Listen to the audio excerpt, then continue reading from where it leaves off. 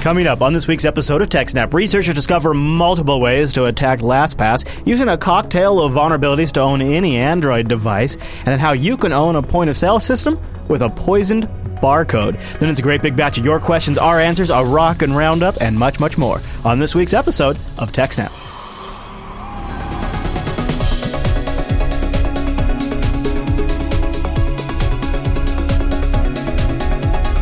Hi, everyone, and welcome to TechSnap. This is episode 242 of Jupiter Broadcasting's weekly Systems Network and Administration podcast. We stream this episode live on November 19th, 2015. This episode is brought to you by our three fine sponsors, DigitalOcean, Ting, and iX Systems. I'll tell you more about those sponsors as this here show goes on. Our live stream, why, that's powered by the incredible Scale Engine over at scaleengine.com. You should go check that out. My name is Chris, and joining us every single week is our host, the admin, the tech, and the teacher, Mr. Alan Jude. Hey there, Alan. Hey, Chris, everybody. Thanks for watching. Okay, Alan, I know no one at home is going to be able to even see it, so you were just telling me on the pre-show, you have quite the cool shirt on today. Yes. Can you show it to me on camera again? Yeah, it is. Now, just as a, for those of you listening, Theater of the Mind here, it is a patent drawing on Alan's shirt, and I never was going to guess it, so why don't you just tell us I had to Google it. Yeah, you had to Google your own shirt. Welcome to 2015. When I read Farnsworth, I was thinking it was some Futurama reference or something. Yes. But no, it turns out that the Futurama character is a reference to this. Right. It says the patent drawings for the very first video camera. Awesome. Kind of perfect for a video podcast. It wasn't called a video camera back then. It's labeled as an image dissector. Ooh, an image dissector. That's very cool. Mm-hmm. Well, we're about to dissect LastPass. This is our first story this week. We have a big show coming up, but let's go here. The headline starts with, even LastPass will be stolen, so just deal with it. Even the LastPass. LastPass. The whole point of LastPass is that it's the last password you'll ever need. Right. Even the last password will be stolen. Yeah. So during the security researchers, two people wrote this talk for a security conference. And basically one of them doing a red team pen test, where basically there's an attacker team and a defender team, and they're working against each other, right? During one of those pen tests, he gained access to several machines on the network and found that all of them had files that referenced LastPass. And so he's like, oh, damn, the passwords are all locked down or whatever. So he came to his boss and told him, it'd be cool to spend some time figuring out how LastPass works, and if it would be possible to actually steal the LastPass credentials and then exploit it further than that. And at the company where they work, they have a 10% of your time for doing research on small projects. And so they spent their time digging into LastPass. And basically, in the end, we found how credentials are stored locally on the machines when you use LastPass, and wrote a Metasploit plugin so we could use it to extract the vault contents from all the compromised machines. Thanks to that module, they were able to obtain SSH keys to critical servers, and they successfully won the penetration test. Which is like $10,000 for the reward, right? Or something like that? Something like that. Well, in this case, I think it was just a corporate exercise or something. Oh, yeah, okay. But yeah, so there's a red team versus blue team, and the red team managed to break into the LastPass and get the SSH keys because they compromised the machine where the LastPass was installed, and that's how they got in. So then they talk about the different parts of LastPass they looked at and basically diagnose all the problems they found digging into how LastPass works. So they checked three main things. The first one is the client-side attack. So this is a post-exploitation scenario. So they've already taken over your computer that you're using LastPass on. So maybe not root access, but they have some access. They're in as the user or whatever. The computer that you're running LastPass on. Sure. And once they have that, they're going to have pretty good access no matter what your password manager might be, right? At some point, if they have enough access to run a keylogger, then they're going to get the password no matter what, right? So there's that. Then they also looked at LastPass side attacks. So in the scenario where LastPass employee or some attacker breaks into LastPass's servers, or someone does a man-in-the-middle pretending to be LastPass or whatever like that. And then the third one is attack from the outside. So an attacker that is not on the client machine or on the LastPass server and has to try to do things from just anywhere. Okay. So these are a number of different approaches to break in. They tried just stealing the cookie and using that. They tried abusing the account recovery system to get the key. Sure, popular one. Yeah, and they also found a way to bypass the two-factor authentication. Because it turns out once you log in with a two-factor authentication, the code is stored on your computer. I was wondering about that because they have a trust the computer for 30 days function. And it seems like to do that, then the code would need to be local on the machine. Right, and it's not encrypted or something because I think because it's used to then actually decrypt the vault, so they wouldn't have a something to encrypt it with necessarily. Yeah, because you got to start somewhere. Yeah, and so the other thing they found in the vault, it turns out the vault is not encrypted as a whole, right? The vault is basically this blob of JSON text or whatever. And then itself, or the usernames and passwords are encrypted, but they're kind of just encrypted in the middle of they're encrypted in the middle of so it'll be website name, blah, blah, blah, and then the username and password encrypted, but the names of the URLs and the icons and so on. Which you might almost call the metadata. In a way. Yeah. So using that, the favicons are in there and everything like that. Oh, look, Rikai has saved passwords for this porn site. Yeah. Belong, long, dong. Speaking of saved passwords, is your phone beeping at you about saved passwords?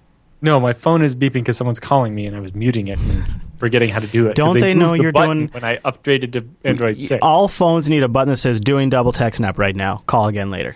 They should just have that built in for us. It does. I just forgot to turn it on before the show.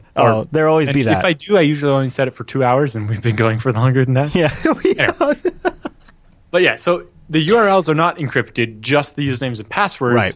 So if someone's able to get access to the vault, they can tell which shady porn sites you have accounts on. That's a good point. Or if you're registered for, say, a dark web forum, or, all that kind of stuff like that. Also, if you reset your password in some site and update the LastPass vault information when prompted for it, the unique reset password URL may be stored in the vault because that's the URL LastPass saw it with. And that may be, depending on the site, may still be useful or might contain sensitive information. So if the webmaster did a bad job expiring the unique link or something, someone else could use that to reset your password a second time to something they know. They also found that the credentials are apparently often encrypted in ECB or electronic codebook mode, and that's basically a really weak encryption method that should never be used. If you remember when we looked at those, we showed images of the Tux Penguin encrypted with different encryption algorithms. Oh yes, a little while ago. And the good ones, it just looked like static. Yeah. But in ECB, you could still tell it was a penguin. You could tell, yeah. The information was hidden, but the patterns were not. And so with LastPass using ECB encryption for passwords, it means that they can basically tell when you reuse the same password because if you use the same password on two sites, it'll encrypt the same thing in both places. And this is bad because LastPass can go check any of the existing password dumps out there from, say, when LinkedIn got hacked or whatever, or was it Gawker with the MD5s? Sure. And then they could run that against your whole list of ECB encrypted things there and maybe figure out some of your passwords. And then they also wondered, what happens if we go to Google and search for extensions.lastpass.login PWS? And you guessed it, people are sharing their encrypted LastPass credentials with the rest of the world without knowing that that's what they're doing. They're stuck in paste bins or on forums when people are asking for help getting rid of malware on bleepingcomputer.com and so on. Yeah. And so they post their Firefox prefs.js or whatever, and not knowing that it's containing their encrypted credentials and stuff that they probably don't want to expose to people. Jeez. But anyway, the blog post goes into much more detail about all the different problems. But the important thing at the end there is they have recommendations for what you as a person should do, and then also what LastPass should change about it. Because one of the other things we didn't talk about, if you look at the images there, they have one with a little back and forth with NSA. This is obviously theoretical, but there it is. I need access to Trump's email. Sorry, I can't decrypt my vault. I know you can see he has a Gmail account, yes, but I can't decrypt any passwords. Let's misuse some custom_JS and append this payload. I'm not comfortable doing that, like you have a choice. I'm the NSA. We've checked, and he did not store his Gmail credits. Just inject this new account into the vault and include this other payload. Yes. Yeah. So basically, there's a system in LastPass, where you can add a bunch of custom JavaScript that'll be run when you visit a website or something. Yeah. I'm not sure entirely what it's for. Well, it's like you could do things like automatically fill out like a whole bunch of fields in the page and stuff like that. It's pretty handy. Basically, if it's too complicated for the LastPass automated thing to do it, you can write your own code to do it. Yeah. The problem is that, yes, someone could, the NSA could inject some code into it, and that code would then run. So in the case here, the code they're injecting is, if when he logs into LastPass or logs into Gmail, run this bit of code that will grab the username and password that LastPass has just typed into Gmail and send it to the NSA's web server. Or this other one that will basically inject it whenever he goes to any website and so on. So anyway, the recommendations for regular people are use the binary version of the plugin instead of the JavaScript version because it's safer and doesn't expose the data to the JavaScript engine. So use the browser plugin. You can use it all with JavaScript. You can go, use the browser plugin with the little binary thing. Don't store the master password, right? You always want to type that in. You don't want to ever tell it to save it or anything like that, right? That makes sense. Make sure you activate the new account recovery over SMS so that someone else can't do account recovery on your account without you finding out about it or needing the SMS. Audit your vault for malicious JavaScript payloads. Make sure there's nothing in there that you didn't put in there. Don't use the password reminder system because that will give you information about your password. Make sure you activate two-factor authentication. Consider using the country restrictions, saying, I'm never going to log in from China, so anybody who is not me. Brilliant. And disable logins via Tor because a lot of bad people are going to use Tor to hide their address, right? That's some good stuff. If you're definitely not using Tor, you can disable login to your LastPass over Tor. Then the recommendation they have for LastPass is get rid of custom.js because that's a bigger flaw than it is a help. Instead of encrypting just username and password and then having this vault as a chunk of text, encrypt the entire vault as one big chunk, or maybe separate ones for atomicity reasons, but basically so that if someone gets your vault, even though they can't decrypt the username and passwords, you don't want them to know what sites you have usernames and passwords on, or that you frequent this dark website or that porn site or whatever.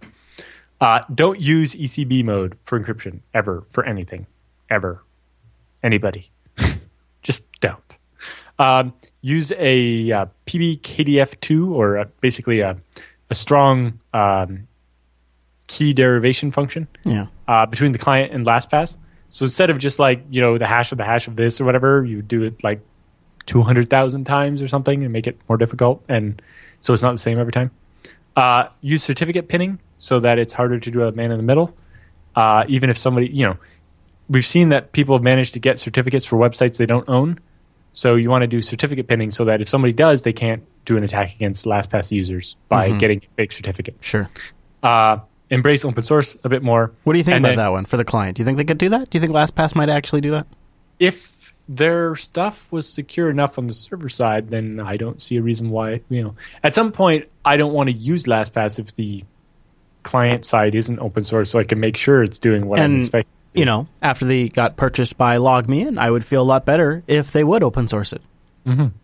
So I'd like to see them do it. Yep.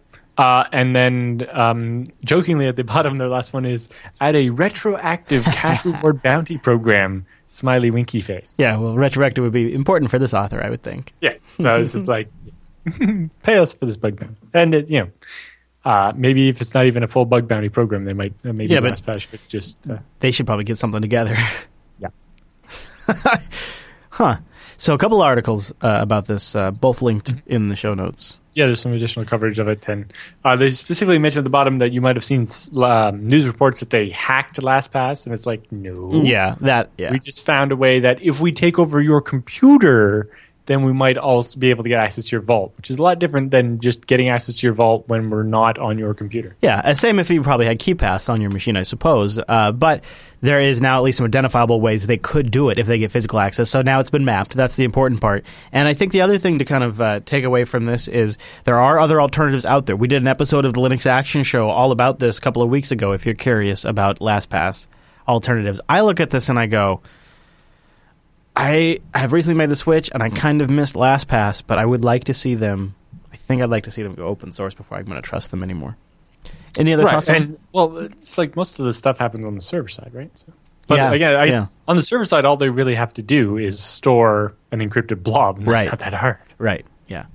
And if the client was fully open source, and that's mostly what the server's doing, you could probably figure out a way to reverse engineer your own server if LogMeIn decided to kill the company or something like that one day. Yeah. I don't know. So, yeah. If you're going to host that, though, Alan, you know where you should host it? For something this critical, it's hard to want to trust something that you can't audit. So you build it on IX Systems Rig. Pow! Yep. You see what I did there? IX Systems. Go to ixsystems.com/TechSnap. The ultimate guide to buying a new server for open source is right there. If you've got a workload that uses open source software, IX Systems has a rig that'll work for you. It does. You could probably run Windows on it. I never have. I actually mostly run FreeBSD, FreeNAS, and Linux on IX rigs, and it is really something. Their expertise in the hardware and software divisions combined with their customer service is really outrageous. And I love their outreach. Their seriously steadfast commitment to the outreach to the community. They just posted a LISA 2015 recap where they went last week. Didn't you just mention LISA last episode? Yeah, it's the Large Systems Administrator Conference. Yeah.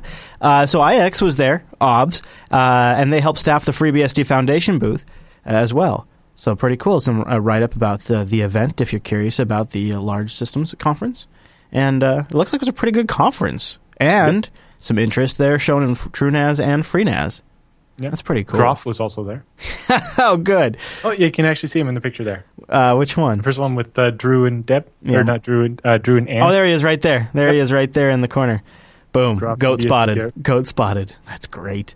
Check it out at IX Systems. They also have their Mission Complete contest, which is ongoing now. Get your war stories in there. I'd love to see some TechSnap fans featured. IX Systems has great systems and storage systems built around open source, leveraging all of the best technologies and deep hardware partnerships. They've been around for a long time. I wish I knew about them sooner. Try them out. ixsystems.com/TechSnap to read more and support this show. And a big thanks to IX Systems for sponsoring the TechSnap program. Rick High points out that our guest from last week's BSD Now was also presenting at that conference. Oh, yeah. It might be because Rikai might have stolen a picture of him doing that. That he knows? Yes. No, he stole a picture from that conference of George Wilson speaking to replace when Skype broke down during I know. That was actually a pretty clever spot to get it because he probably looked very pronounced Acadian. He's like on stage. It had a black background which fit with Skype. Oh, yeah, it does. And so it edged in nicely. That's why we call him the Ninja Beard now. Yes. It's something. I agree to the ninja bearding. So can I tell you about something that is just continuing to be a thorn in my side? Maybe it's because I just hate to see open source projects fade away, but this is driving me crazy. The Google Mail client built into the ASOP open source, Android OS, that mail client built in there. Guess what, Alan? Vulnerable to some mess. And you combine those with some other vulnerabilities, and you got yourself quite the cocktail. Mm-hmm. So yeah, the basically email client the client that was just called email in Android AOSP has an HTML injection vulnerability you can use to take over the machine. So basically, it allows a remote attacker to be able to send a crafted email with a payload that redirects the user to a target URL as soon as they open the email. And so this will just, as soon as you open the email, no control, it just opens a URL.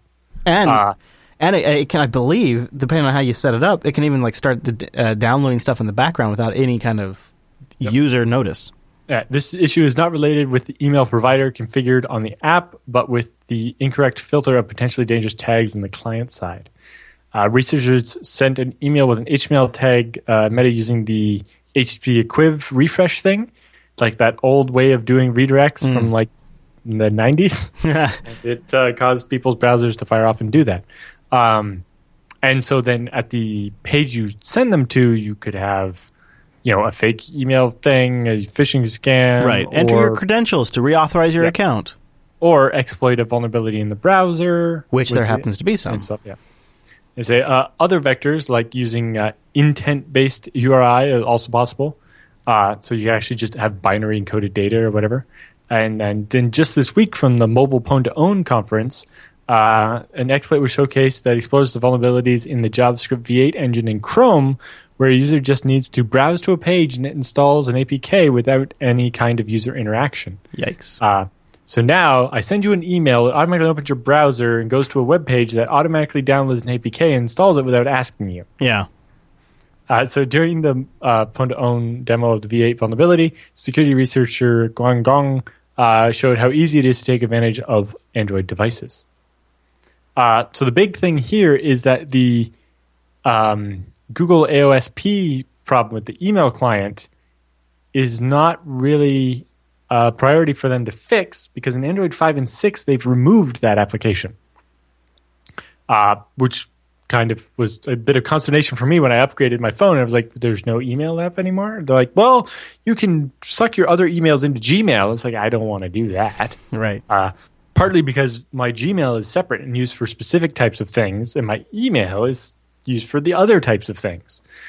So I'm actually using K9, the mail client, because it also supports GPG, which is important for my FreeBSD email address, because almost all my emails are signed. That was the same one I did when I wanted GPG on my phone. Also, it handles multiple accounts nicely, because I have my work account and my FreeBSD account, which before I didn't have on my phone, because I don't use email on my phone very often. But when I'm at a conference, it's very nice for organizing, meeting with other people, to have my FreeBSD email on my phone. And not have to tell people, normally you email me at this address, but I'm on my phone, so email me over here.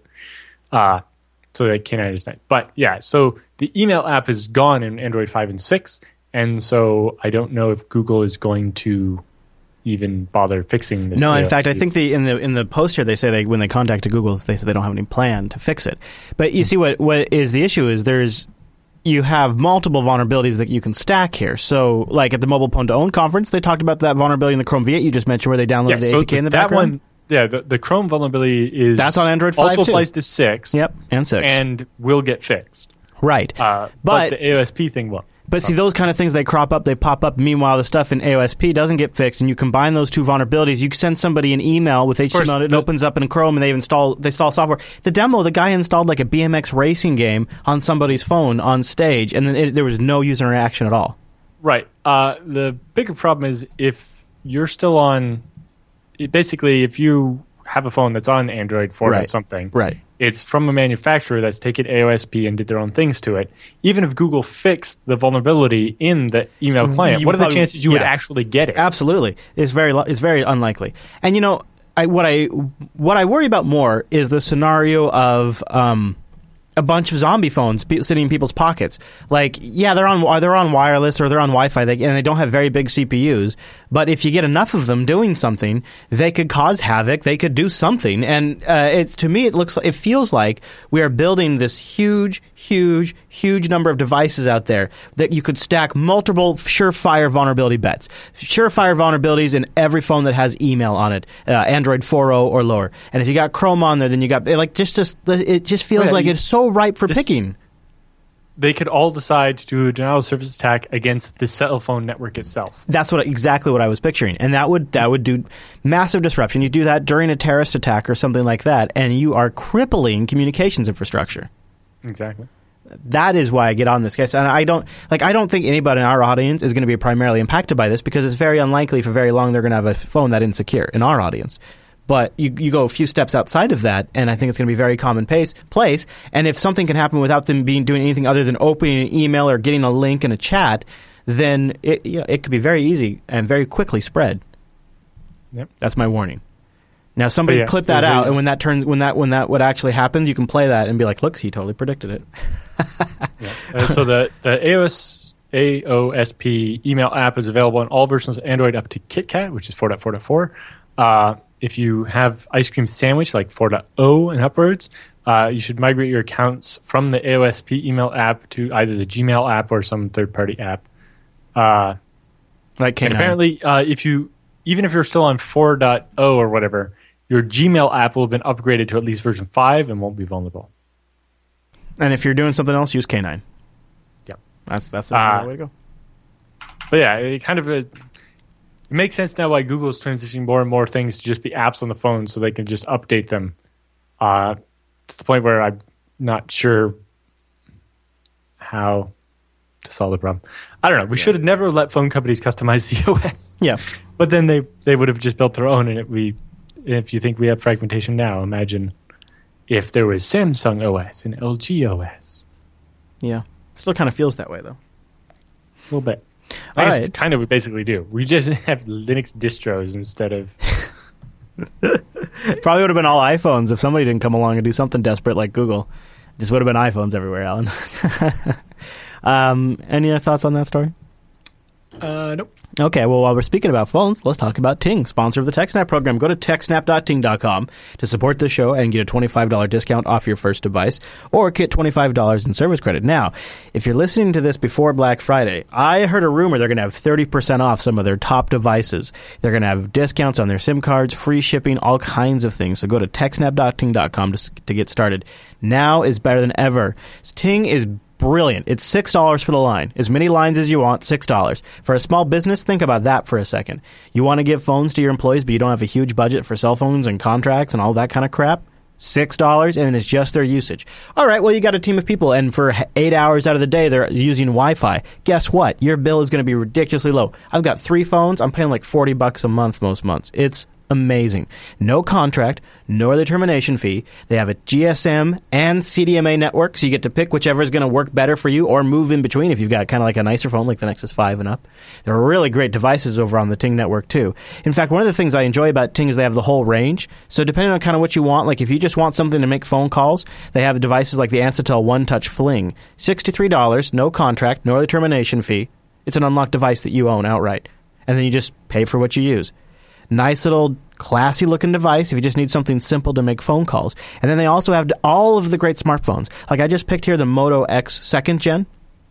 $299. Unlocked. No contract. You own it. Pay for what you use. That's a great frickin' phone for a great frickin' price. And with Black Friday, they're going to have even better deals. So go to techsnap.ting.com to get started. While you're there, too, you could also check out the Ting blog. Have you a cord cutter, or are you considering cutting the cord? This is something you might want to check out. Their latest blog post kind of breaks down what the different kinds of internet speeds are going to get you as far as streaming content, and the whole mess of what broadband is, where it's classified at, what the FCC's role is, where gigabit comes in, how that's structured, how that affects streaming. This is a massive write-up, and it's extremely interesting. If you're a cord cutter or thinking about becoming one, it's going to answer a few of your questions. So check out their blog first by going to techsnap.ting.com to support this show. Then you can play around, see if they interest you. I encourage you to try out their savings calculator to see how much you might save. You'd be pretty surprised. I've saved over $2,000 in the last 2 years. That's why I say that. Techsnap.ting.com, and also great for a small business as well. A great way to get phones for the holidays. Techsnap.ting.com, and a big thank you to Ting for sponsoring the TechSnap program. Every time I see a barcode device hooked up to like a Windows XP computer at like a checkout station, like a Target or something like that, I think to myself, is that just a human interface device? Because when I was working at a school district, we had barcode scanners. We hooked up to the computers, and they just showed up as keyboard emulators, and this was 10 years ago. And they just, whatever they scanned, they just beep, beep, beep, beep, beep, entered into the keyboard as text. And so I've always wondered, like, what could you do with that? Well, Helen, this first, or actually our second story, is kind of blowing my mind in this regard. I'm really glad you found this one. Yes, this is called Bad Barcode. So yeah, at PANSEC, which is a Pan American Security Conference, or Pan Asian, but yeah, PANSEC 2015 in Tokyo, researchers at a lab there demonstrated a number of attacks using poisoned barcodes scanned by numerous keyboard wedge barcode scanners to open a shell on a machine and virtually type control codes. Yep, that's right. So yeah, a barcode is normally just numbers, and you scan it, and the little keyboard wedge, they're called, basically types it in. Like at one BSD conference, we actually learned that some of the point-of-sale systems in Japan are literally all written in shell scripts. No kidding. Yeah. That is a mess of scripts. The barcode scanner just types the numbers in, and then it references its database, looks up how much the thing is, and adds the numbers together. It's pretty easy to do. You know, Alan, when I was in Denver, I saw a barcode scanner that ran Android. It looked like Android 2, and you just bleep, and you scan it. It still goes in as a keyboard input, but the actual barcode scanner had an Android touchscreen on the back of it. How about that? Is that crazy or what? Yeah. So yeah, the attack, dubbed Bad Barcode, is relatively simple to carry out. The researchers behind the project said it's difficult to pinpoint whether the scanner or the host systems need to be patched or both to actually solve the problem. So we don't know what the bad guys might do, but Bad Barcode can execute any command on the host system or implant a Trojan. And they apparently awarded a $100,000 payout from Microsoft's mitigation bypass bounty for using ASLR and DEP bypasses. Wow. So these are serious computer researcher guys. So they say basically you can do anything with Bad Barcode. So the researcher said his team was able to exploit the fact that most barcodes contain not only numeric and alphanumeric characters, but also full ASCII characters, depending on the protocol being used. However, barcodes, so the system where you actually have barcodes can usually represent things other than numbers. Almost every barcode on a product, though, only contains numbers and maybe letters. Right, okay. But the actual... But the spec for how you build the barcode usually allows you to do anything. Like any character, right? Yeah. So the barcode scanner, meanwhile, is essentially a keyboard emulator. And if you support protocols such as Code 128, which support ASCII control codes, an attacker could create a barcode that is read and opens a shell on the computer, and which commands are sent. So you basically program it on a Windows computer to be like Windows key R, and then type some command and press enter, and it'll run it, right? Yeah. So during the presentation, control and then plus commands map to ASCII codes and can be used to trigger hotkeys, which register with the control plus prefix to lock up and dialogues such as open file, save file, all that kind of stuff. Yeah. An attacker could use these hotkeys to browse the computer's file system, launch a browser, execute programs, and take over the machine. Researchers suggest that barcode scanner manufacturers not enable additional features beyond standard protocols by default, nor should they transmit ASCII control codes to the host by default. So yeah, either a firmware update or something for them so that they, by default, will never send anything that's not a letter or a number or something to prevent. So I'm watching the video here, Alan, and they're scanning a series of barcodes. Now, they've opened up the run dialog box on this Windows laptop. And now, by flipping through different barcodes, they've opened up a command prompt, and they're typing in commands and running various stuff. You know what I'm thinking? This is a great way to automate interacting with the computer for people that don't know what the hell they're doing. All right, when it's time to do this task, scan this barcode. This is a great way to automate computer interaction. This is brilliant. I think if you guys want to see the video, it's linked in the show notes. It was from Twitter. And essentially, he made a book of barcodes, and he flips through them, and each barcode issues a different command. And so he's able to just sort of boop, boop, boop, boop, roll through the barcodes until he's got the command prompt up. I think it's so now neat. Imagine now you just go a piece of paper and drag it across the self-checkout thing at the Walmart, and this should be in a movie. This is especially nice. Those self-checkout things have change dispensers, right? You could probably make it spit out coins. I'm telling you, we're in the wrong business. This podcasting thing's never going to make us as rich as this actual hacking thing. Yeah. They say hosts in the Internet of Things environment, meanwhile, should think twice about using barcode scanners that emulate keyboards and should disable system hotkeys and so on. Which is like all of them emulate keyboards, and none of them probably disable system hotkeys. Yeah, so you definitely want some better firmware on there that doesn't allow it to send bad input.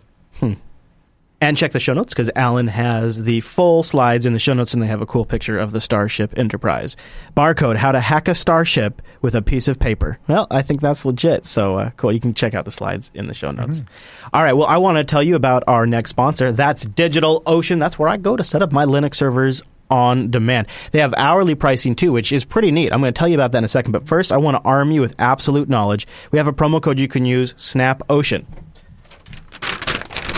SnapOcean will give you a $10 credit at DigitalOcean. End script. SnapOcean. Use that, get a $10 credit, try out their $5 rig, 2 months for free. DigitalOcean is awesome. Go set up a server up in the sky, or like they like to call it, the cloud.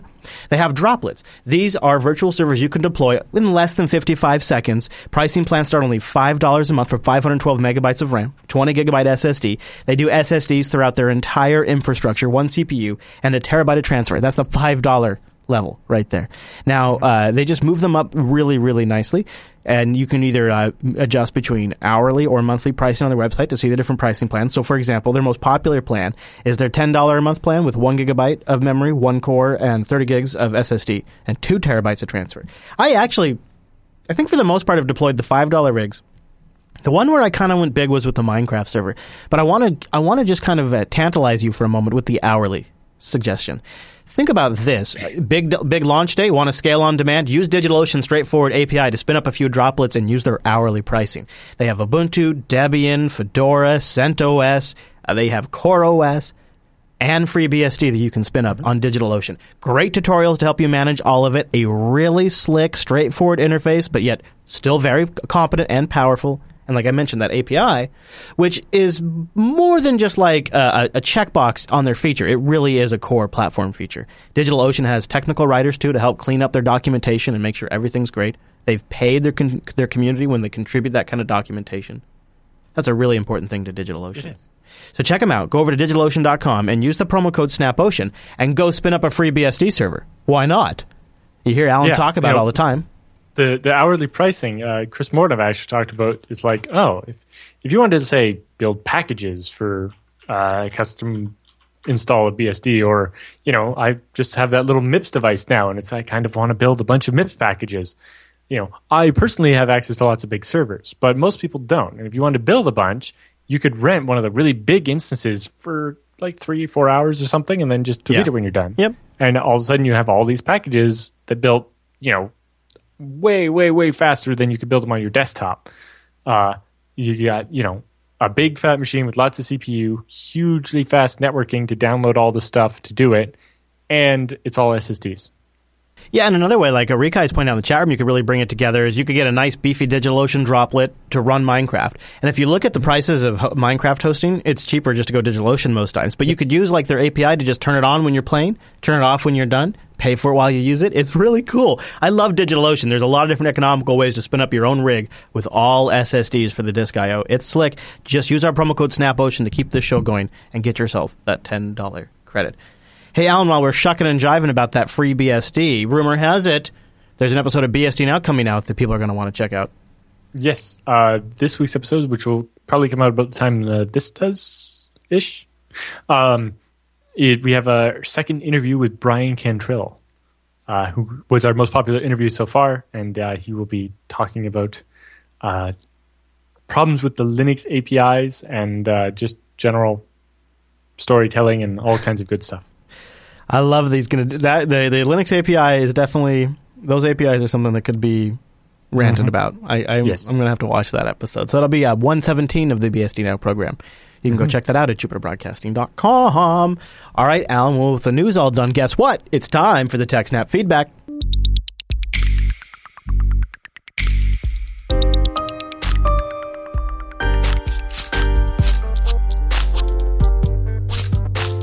Thanks for sending your emails to TechSnap at JupiterBroadcasting.com or popping that contact link at the top of the Jupiter Broadcasting website or starting a thread in our subreddit.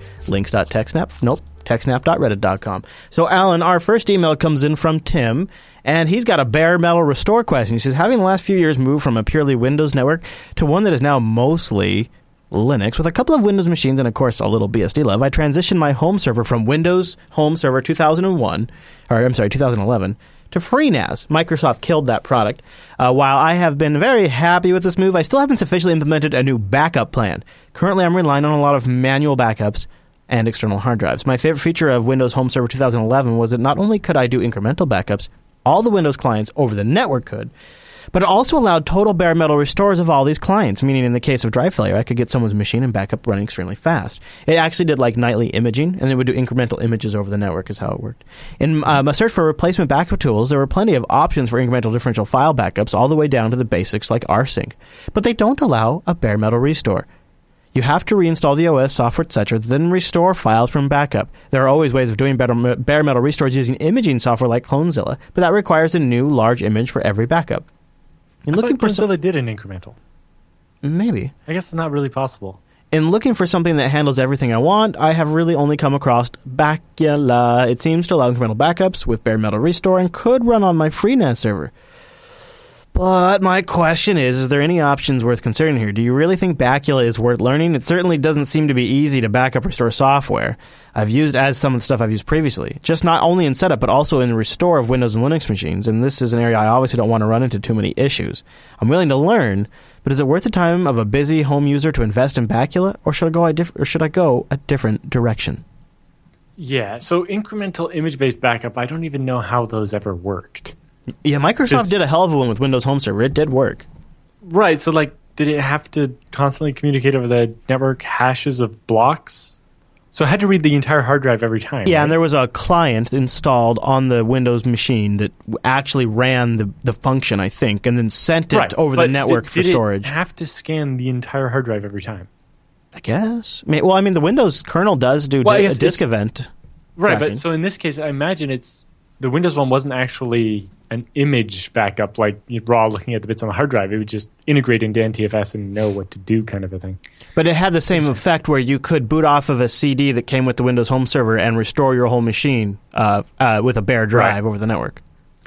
So Bacula, I've set it up. It's not all that hard to set up. It takes a little bit. And compared to, I mean, it is night and day, though, compared to just install one client, you're done. You know, like a little thing. Right. The nice thing it has is when you do a restore, you can do, you log into the console on the server or whatever, and you be like, I want to restore these files on that client, enter, and the files will just start showing up on that machine. And you don't even have to be at the machine that you want to restore to. Now, for the bare metal, that's a little more complicated. But Bacula does have features like TOS and AES encryption and so on. But yeah, for home, it might be. For less than 10 machines, it's probably not worth the effort for Bacula. Yeah, that is tough to say. I wonder. Yeah, so Clonezilla does the image, but yeah, there's not really a way to do an incremental image. I'm trying to remember one thing that I recommend. No matter what you did, you would have to scan the entire hard drive every time. You might be able to, do some smarter deduping or something on the receiving side, but what about just? So I'm trying to remember. I'm looking. So I've recommended Mondo Rescue before. It's still alive. They had an update a couple of months ago, and Mondo Rescue is a live environment that does image backups. I don't think it does incremental, but I'm not sure. I was just checking it out, and the thing I like about this is it does create bare metal recovery. There might be a way to just have a full image of the drive. That works. The two main problems are the machine has to be offline the entire time you take in the image. Yes, that is the thing. B, that it's not incremental. That is true. That is a thing. I sure do like that. I sure do like Mondo Rescue though. It is nice because you can give people just here's a recovery set. Here's this. This is your recovery set for your machine. And it takes it back to how I gave it to you the day you took it from me. Which is like if you're sending machines up. But the biggest problem with the image-based backup like that is that you can't automate really turning the computer off and booting up off the disk and doing that. But as a compromise, you could have an image-based backup, which will give you the OS and the software, and then your regular type backup with Bacula, rsync, or whatever of the files, right? Like your documents directory and stuff. So even if you're restoring from an image that's a month or two old, as long as you can then overlay the newer files on top of it, all you're missing is maybe any new software that's been installed or, have to reinstall a bunch of Windows updates or something. But in general, you will still have all your documents and stuff because they're backed up, say, hourly or something, whereas the full disk image backup is done less often. Yeah. Yeah, that's a good question. And I think the real answer is, if it's possible, separate the data and the operating system so that way, I mean, really... Yeah, like the way my machine at home works is all the important files live on a Samba share that's actually on my FreeBSD server. And then all that's on the computer is the operating system and some applications. So if it were to all die, I would just reinstall Windows, reinstall OpenOffice and Firefox or whatever, and then open up. Even like my Firefox profile lives on the network share, so all my settings would just come back. There's multiple benefits to separating your data and your applications like that and your OS. It's not just backup and recovery. There's lots of benefits. So it might be worth maybe it's not so much finding the right tool, but it's more about reconsidering the way you have this structured too. There are multiple ways to crack this particular egg. Incremental image backup like that would be awesome. Automated over the network. The only way I can think of doing that is if the machines had no hard drives and iSCSI booted off of ZVols off your file server. Yeah, there you go. And then you just ZFS snapshot there you go. Hey, there you go, Alan. There you go. Yeah. It'll save you put all the hard drives on one computer instead. Speaking of ZFS, then when the power supply in that computer goes out, then you there's that. You buy a proper machine from IX for that. Smasher's got our look at this thing. Smash has our ZFS question of the day, I think, or maybe it might be. He says yes, another freaking ZFS question. Hey, gents, Smash here. So I just set up a FreeNAS 9.3 box with 4 3TB drives in a RAID Z2 config, and I wanted to see if the available space was correct. He says, because this is what it's giving me with the following available space. The volume is 9.4 terabytes with a data set of 5 terabytes. I was expecting a volume of 12 terabytes with a data set of 5.45 terabytes. Does this look correct? He says, I know I could have done a set of mirrored drives, but I was afraid of losing 2 disks. That could fail in that array. This box only has a quantity of 4 SATA ports. Yikes, and thanks again for the amazing uptime. What do you think, Alan? What you're looking at that? Does it strike you? Well, I don't know what the volume number he was expecting. He was expecting a 12 terabyte volume with a 5.45 terabyte capacity. And he's got a 9.5 terabyte volume with 509 I don't terabytes. know where the volume number comes from or what he's expecting. And he's got 4 3 terabyte hard drives in. Right. Well, in RAID Z 2, he's only going to get 2 of those hard drives of usable space. Right. So, yes, he was only expecting about 6 terabytes. And remember, you have to divide that. Bytes, kilobytes, megabytes. Yeah, there you go. Terabytes. Do it, Alan. Do it. Yeah. So that he was he got exactly what he should have got. Or no, sorry, he was expecting the 4.54. Yes. But that assumes that every single byte is available for your data set. And because of metadata and so on, ZFS takes some of that space. Exactly. And it reserves some of the space so that even when you run out of space, you can still delete things, because that's the thing in ZFS. But yeah, so the volume, I'm not sure where you're getting that number from. When I think of volumes, I think ZVol, so I don't like when FreeNAS uses that word, but it's what it's used since before, and it's what every other NAS uses, so it makes sense. But in that number, you have to remember that unlike a typical RAID 5 or 6 or something, in ZFS, initially you have all of the space. Just every time you write a block, you're writing that many more blocks. If that makes sense. That actually makes perfect sense. The other thing to remember is that the way padding works in ZFS. So when you write a block to ZFS, it's always in multiples of 1 plus n, where n is your amount of redundancy. So in your RAID Z2, that means that every bunch of data you write to the disk must be divisible by 3 sectors, right? And if you're using 4K sectors, then that will be 12K, right? So if you write, say, 8K of data, so that'll be 8K of data plus 8K of parity will be 16K. That's not divisible by 3 sectors, because that's 4 sectors, right? 2 data sectors and 2 parity sectors. So it'll actually pad it to 6 sectors. So now that 8K of data you wrote is actually taking up more space, right? It's 24K of space, even though you only wrote 8K of data. Whereas if you actually wrote 16K of data, which would be 4 sectors, and then 2 of parity, that's divisible by 6. So that will only take the expected 24K. And so writing very small blocks will cause your space to get consumed differently. So with ZFS, all you have to care about is the amount of free space, and it's slightly less predictable than you might hope. Yeah. Okay. If you're writing just files, it's not so bad. If you're doing like a ZVol for a VM, you could be very confused by the result, because the default block size for ZVol is 8K, and that's going to be really inefficient if you're allocating 24K for every 8K.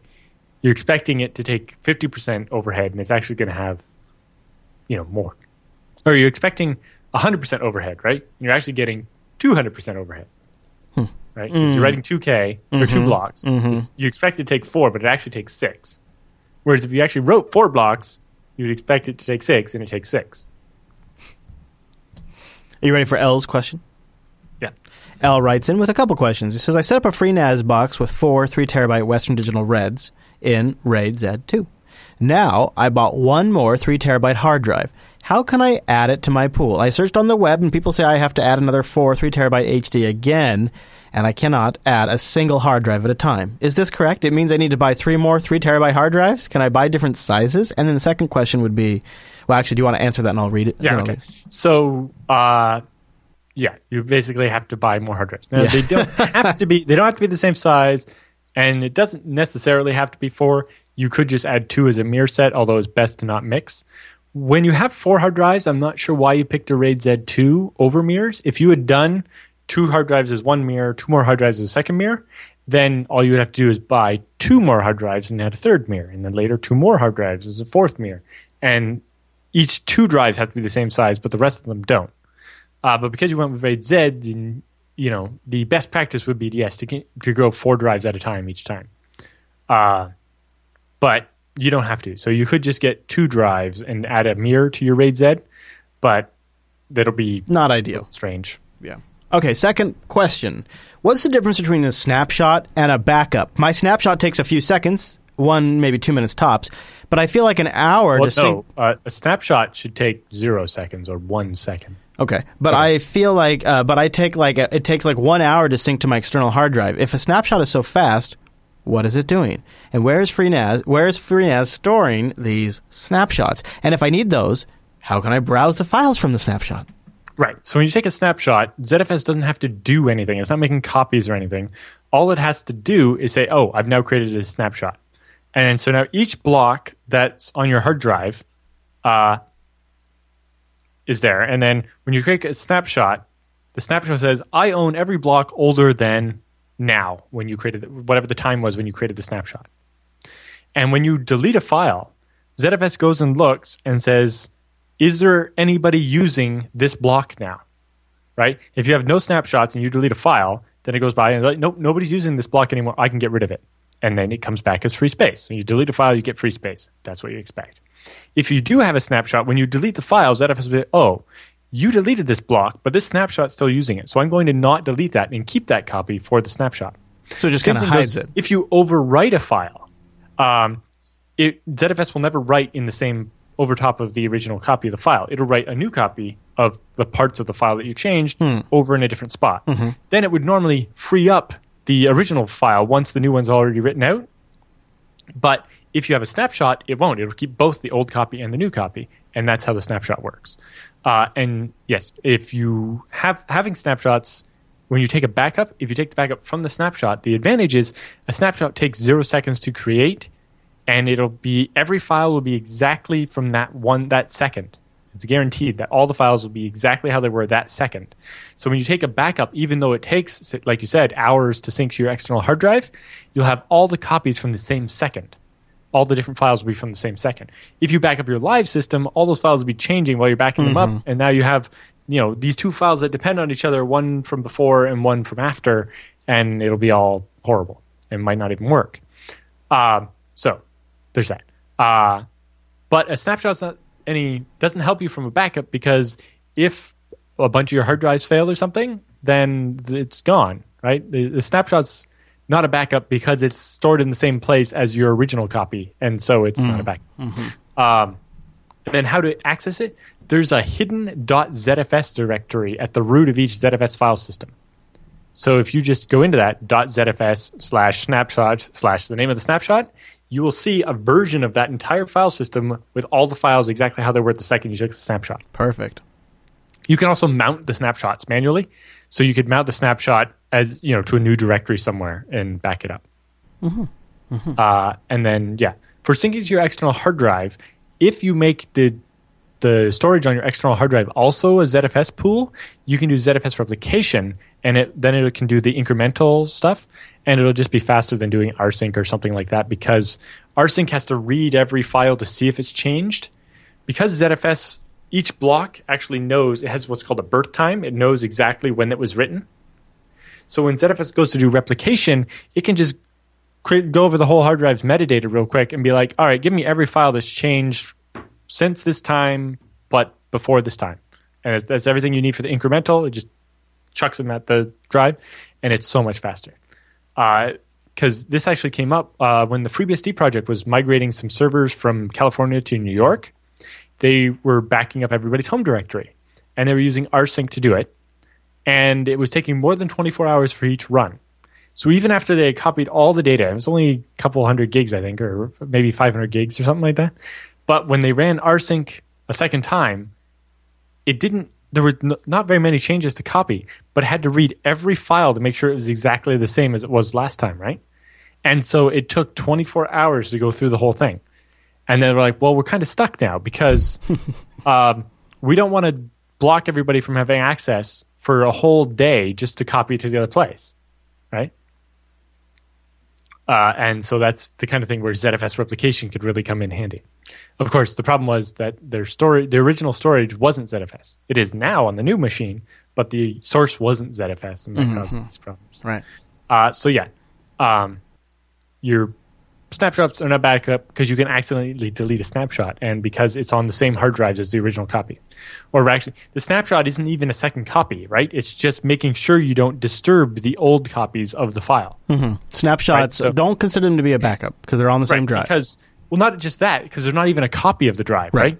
Right. Like, if you have a file and you have snapshots of it from 5 different times, that block is only stored on the disk one time. Mm-hmm. And so if that one sector goes bad on the disk, all of your snapshot copies are gone. So, like we talked about, if there's not 3 copies of it, it doesn't actually exist. So you want the original one, and maybe the snapshot or whatever, that's not a copy, the original. Then you need a backup, and then you also need another backup. Mm-hmm. All right, Smash, double hitter today. He says, I have a great network software tool you have to check out. Hey, gents, I heard Popey talk about it on his Ubuntu podcast and want to send it to you in case you want to talk about it on the show. I think it's hilarious that Comcast Inc. is so bad that a network problem-inducing package was named after the company. Check it out. He links us to the GitHub. Comcast is a tool designed to simulate common network problems like latency, bandwidth restrictions, dropped, reordered, and corrupted packets. And you can plug it in, and you can even give it like preset conditions, like simulate an edge or GPRS connection, or dial-up, or satellite. You can give it the different Comcast conditions you want to purposely mess up your wireless connection or your network testing connection. And you can see there's actually some legitimate use for this too, right? Because if you're testing, like an app or something like that. Yeah, and so this is written in Go, and then I love that they have this section near the bottom. I don't trust you. This code sucks. I hate Go, etc. It's like, right. Well, it turns out you can already do this in most operating systems. So they show how to do it in IP tables on Linux, although they can only do a couple of things there.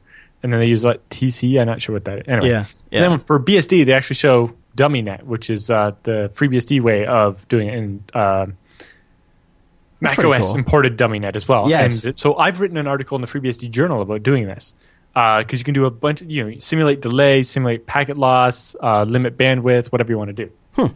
Very cool. So, yeah. And then, they have some profiles here, or even just a handy table you can use if you're doing it any other way. You can see what the different setups would be. If it's like, if you're on dial-up, you need this many seconds of latency, you have this much bandwidth, and, this percentage packet loss. I love it. That's really clever. If you want to email the show, go over to jupiterbroadcasting.com/contact and choose TechSnap from the dropdown, or email us directly, techsnap@jupiterbroadcasting.com. We love your questions, your feedback, your network-related stuff, your security-related stuff, your storage-related stuff, all of it. Send it in to us. We'll answer it on a future episode of the TechSnap Show. But with the feedback all done, it's time for the TechSnap Roundup.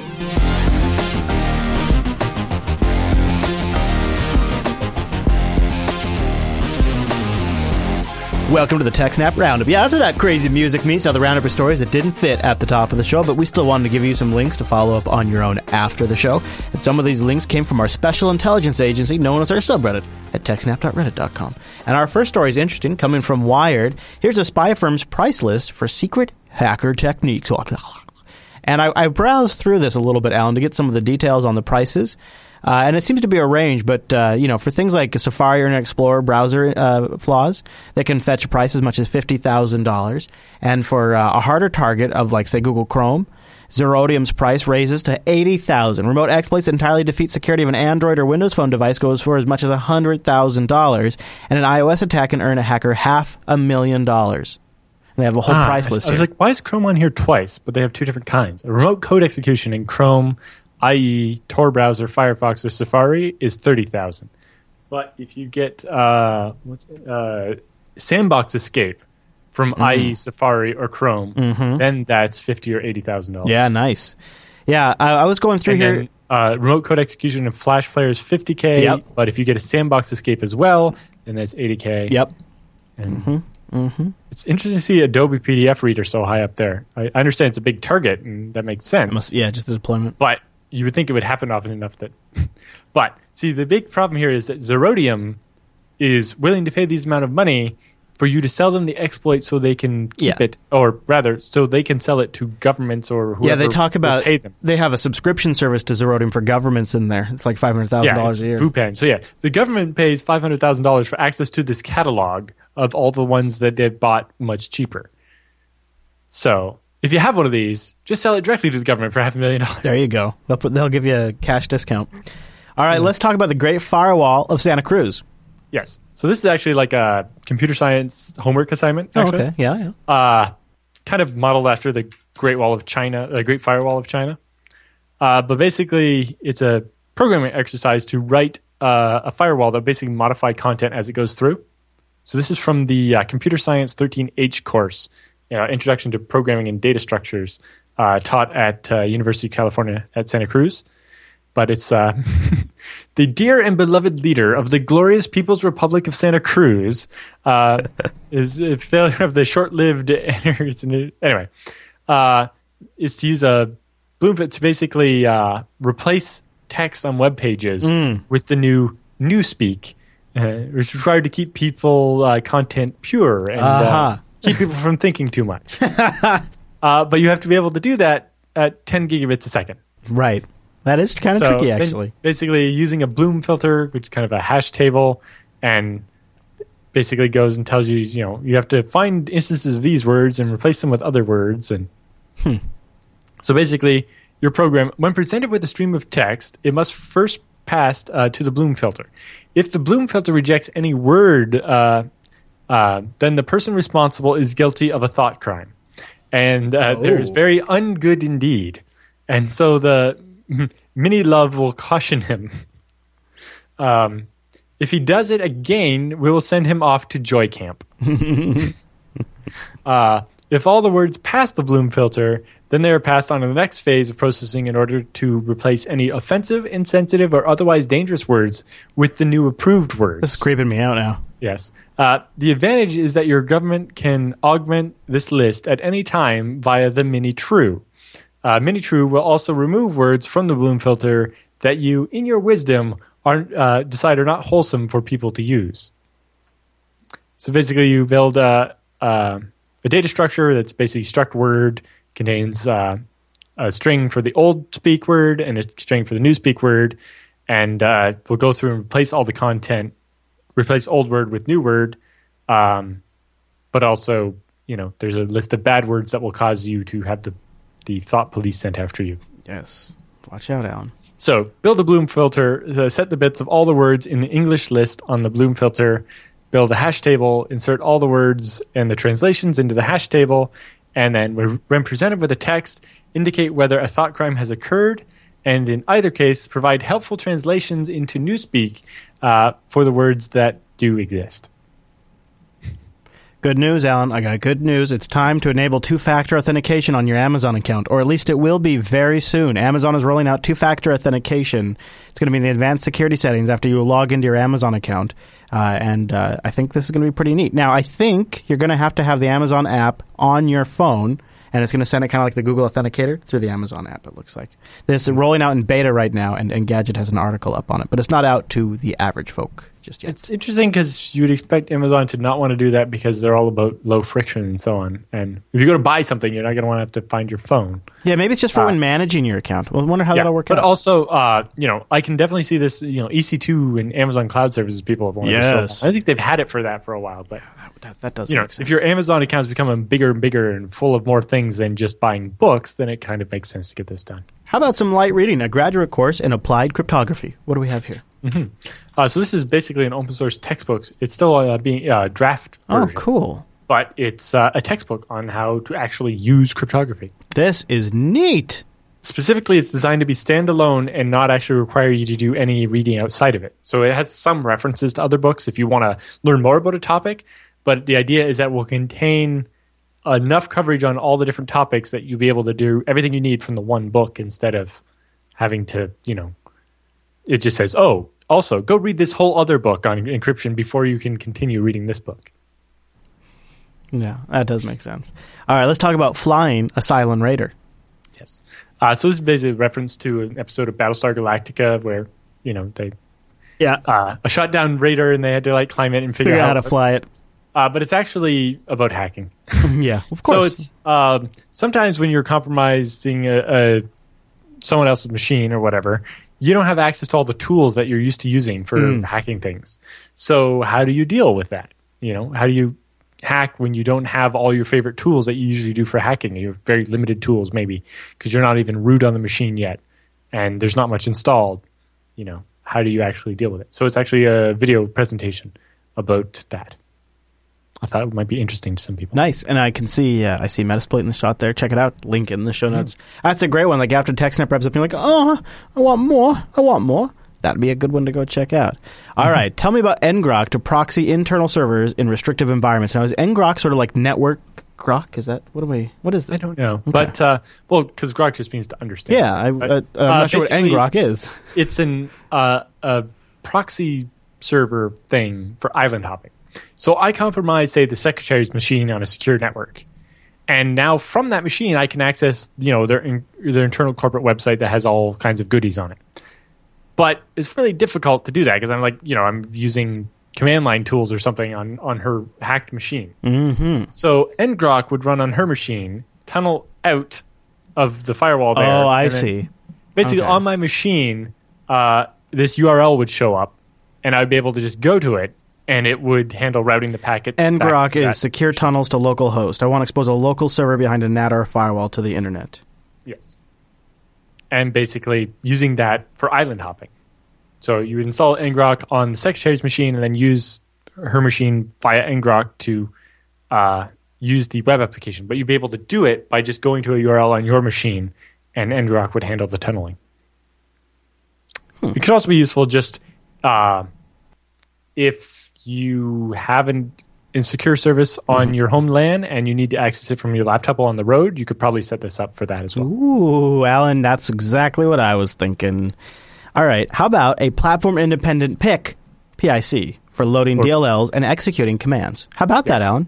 A platform-independent. A position-independent code. Assembly code. Oh, okay. Yeah. So originally, the first version of this was by somebody else, and it basically launched calc.exe from a bit of assembly and didn't have to be loaded in a certain place in memory or anything to do it. Okay. But then somebody was like, well, could I expand this to the point of actually loading a DLL to do, more complicated stuff? And they managed it. Nice. And so basically it's a bit of code that you could stick in a malware, and it would be able to, use the functions of a DLL. This is just the bare bones of a code which obtains base of kernel32.dll and searches the exploit address table to locate winexec before passing calc.exe as a parameter. Could pass something else much more nefarious than calc if you really wanted to. So yeah, you basically find where the kernel is and then walk through it until you find the function that uses execute code and then call it. Speaking of code, let's talk about a little signing bypass for the Windows driver. Hey-o! How about that? So when you go to install a driver on newer versions of Windows, especially for the a server, while too, it won't allow you to install it unless it's signed. Yeah. Well, it turns out there's a way to get around that. And Drewsby, which is an infamous piece of malware, originated in 2008 and is used in well-known hacks like the Mitsubishi Heavy Industries hack or the Anthem hack recently in 2015, the healthcare provider. Yep. So this is, some fairly high-end malware, and it has a way to get around the Windows driver signing thing so that it can install a rootkit, basically. And this French research company has figured out how it works and has all the details on their website. I need more power. Intel 72-core Knights Landing Xeon supercomputer chip is cleared for takeoff. Yeah, I said 72 cores. 14-nanometer process with 3D tri-gate transistors. The interesting thing, I thought Intel Phi was a video card. Huh. Now, basically, at some point, I think they had a video card that had the Phi processor. Now it's actually, this would be the main processor, though. So this is not a regular desktop machine. It's what's described as a workstation. They're describing it as being a really big honking machine. Yeah. But it's got a lot of power. It combines a whole bunch of chips. It comes in like a PCIe card, adding card too, that you snap into the motherboard. It's not like it's a... Okay, so yeah, it's like a video card, basically. Yeah. And the general idea for it is that if you're working in research or something, you use one of these to test your application before you send it to the supercomputer. Oh, yeah, sure. Because that... So the older Xeon Phi was called Knight's Corner and had up to 61 cores. This new one will give 72 cores. So we have a technical analysis of Ghost, the browser privacy extension. Now, what do we learn here? Because I've heard good and bad things about Ghost. Sounds fascinating. No, I think this is Ghost, the SSL vulnerability. Oh, I thought it was the privacy. Dang, I was hoping to actually find out if this is... All right, so tell me about this then. So, you know how we like to make fun of when we have these named vulnerabilities? Yes. So, Ghost... Too many names, Alan. Which is a vulnerability is a serious weakness in Linux glibc library. Yes. That allows you to do things. Yes, like own a machine with an image viewer, those kinds of things. Yeah. So that one. And so remember they had all the marketing, they had the logo and everything. Mm-hmm. So this is this guy's analysis of their marketing campaign for it. Oh, so okay, he fixed I love the logo and then putting it through filters and showing. And he's like, "This isn't even a real shell logo. That's what the icon for a shell is." So he does an analysis on the PR from Qualys about the Ghost vulnerability. It says, internally, Ghost appears to be implemented as a lossy representation of a two-dimensional raster image, combining, chroma subsampling and blah, blah, blah, otherwise known as JPEG. This compressed data stream maps to an underlying array of 8-bit RGB pixels arranged sequentially into a rectangular shape that is 300 pixels wide and 320 pixels high. This image is not accompanied by an embedded color profile. We must note that it poses a considerable risk that on some devices the picture may not render faithfully and that critical information may be lost. It's pointed out to me in the chat room that I was thinking of Ghostry. That's what I was thinking of, Ghostry, not Ghost. The image modification date returned by the web server at community.qualys.com is, October 2nd, 2014. Roughly 90-day delay between the creation of the image and the release of the advisory probably corresponds to an industry standard period needed to test materials with appropriate focus groups. Right.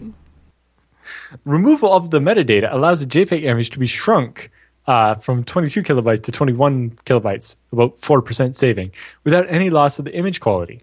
Enterprises wishing to conserve vulnerability disclosure-related bandwidth may want to consider running JHEAD minus pure JPEG to accomplish this goal. And it goes on and like this, making fun of the thing. There's also, instead of a JPEG, if they've used a PNG with just the 12 colors they needed and run PNG Crush, the image could have been only 4 kilobytes, saving about 80%. Of course, all this mundane technical detail about JPEG image distracts us from the broader issue highlighted by the Ghost report. Well, that's true. Yes. JPEG compression is not particularly suitable for non-photographic content. That's the important issue. Yes. PNGs are definitely better if you have animated content that's only a couple of solid colors. JPEG is mostly about maintaining edges and so on. Yeah. And compression. Hey, I got good news. Gmail's got your back if you get an email from some place that didn't use encryption. They say they're going to start warning users. I guess that's not like GPG encryption, but like SSL type encryption between the connections. Right. So if the email server that sent the email to Google didn't send it to Google with encryption, it means somebody could have read it. Yeah. Or specifically, NSA might have read the email. A 737 tail strike caused by a typo on a tablet. Yes. In August of last year, a Boeing 737 experienced a tail strike while taking off. Now, I actually have. I've heard specifically the Microsoft Surface tablets. So this one was an iPad. Oh, okay. So in Delta, I've heard the Qantas. Surface tablets. This is Qantas, the Australian. And I guess, Alan, check this out. I'm told, no, I won't say anything much more, but I guess from what I'm told, like they download something to the Surface tablet every single day, like an entire database. Every day, the pilots download it to their tablet before they leave their home, and it does like this whole process of like updating the software on their Microsoft Surface tablets. And that's what they use for their flight information, but they're not allowed to plug it into the airplane while flying. Yes. It has to run on battery the entire time. Maps and stuff like that. Yeah, I just thought that was kind of funny. They're not allowed to plug it in. You wouldn't want something getting from the Surface onto the airplane internal system. Yeah, just got to make sure that battery stays healthy. Got to make sure that stays good. You can get one of those power bricks. Well, I'm sure they test it to make sure that it lasts the length of the flight, right? They must. You would think.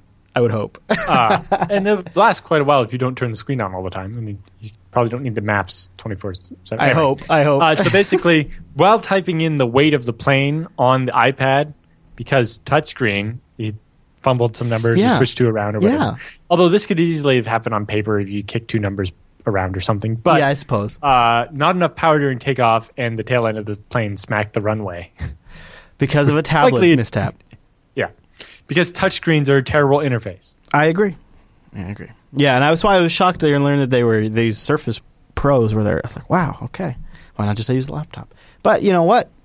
It's the way of the future. Speaking of way of the future, iOS 9 reverse engineering with a little JavaScript.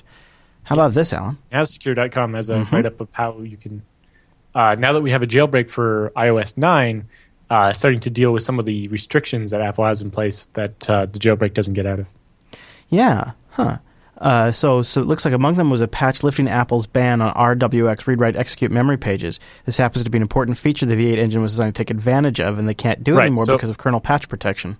Yeah, because the kernel protection in iOS 9 doesn't allow you to mark a chunk of code as somewhere you can write and also somewhere you can run the code, because that's how you end up with that Linux vulnerability we talked about earlier, where you could overwrite a chunk of memory and then run it. But turns out the JavaScript engine relies on being able to do that. Yeah. And then next story here, Kaspersky has issued their 2016 security predictions. How about that headline? Yes, their headline, it's the end of the world for APTs as we know them. Yeah. So if you scroll down to the table of contents, I can briefly go through a couple of the items there. So the no more APTs, basically they're saying the bad guys are going to work less on persistence now because they're more worried about not getting caught, right? They don't want you to know they're in your network. So after they get in, they're going to get back out and try to not leave a trace so that they can get back in later the same way. Whereas if they stayed in the whole time, that increases the chance of you catching them. And also they're going to be looking at more ways of having malware where there's no file ever gets written to the disk, where it only ever runs in memory. And so that it's harder for you to tell that you've ever been compromised in the first place. They had a couple other ones in there. More nightmares about ransomware, more attacks against banks and other. Did you see that last one there? The last, the cryptocalypse is nigh. Attack on security vendors. Like Kaspersky's had people go after them specifically. More sabotage, extortions, and shams and stuff like that. Asking who we trust and so on. And then the future of the internet and the future of transportation. So I'm sure they're talking about hacking cars there. And then the last one is the cryptopocalypse. It's nice. Need encryption, so we should keep using that. Interesting report. Kaspersky follows that stuff pretty closely. And then on a lighter note, we have our last story here. Yeah, how a Chinese Tinder clone screws you. Yes. So the headline I wrote for it was, sign up for a Tinder clone to get laid, instead get screwed. Yeah, nice.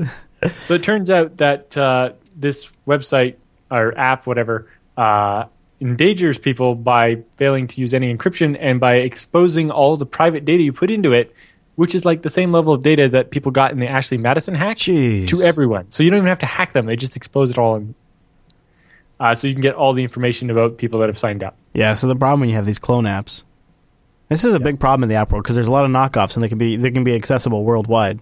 And they are often quite shoddily done. Yeah, and this guy, it's just about tricking people into downloading. Like, people aren't going to use the app usually. They're going to pay for it or whatever, or download it or whatever, and then see some ads or whatever, and then realize it's not the right program, and then get rid of it. Mm-hmm. So they're just trying to get used as quickly as they can. This is a great write-up. He did a little packet capture to break it all down, and then contacts the authors. Some really good stuff. Did some actual genuine reporting. Because of the lack of encryption and so on, it'd be easy to steal people's phone numbers and other personal information, and the photos they've taken and all kinds of things. Location information he's able to get.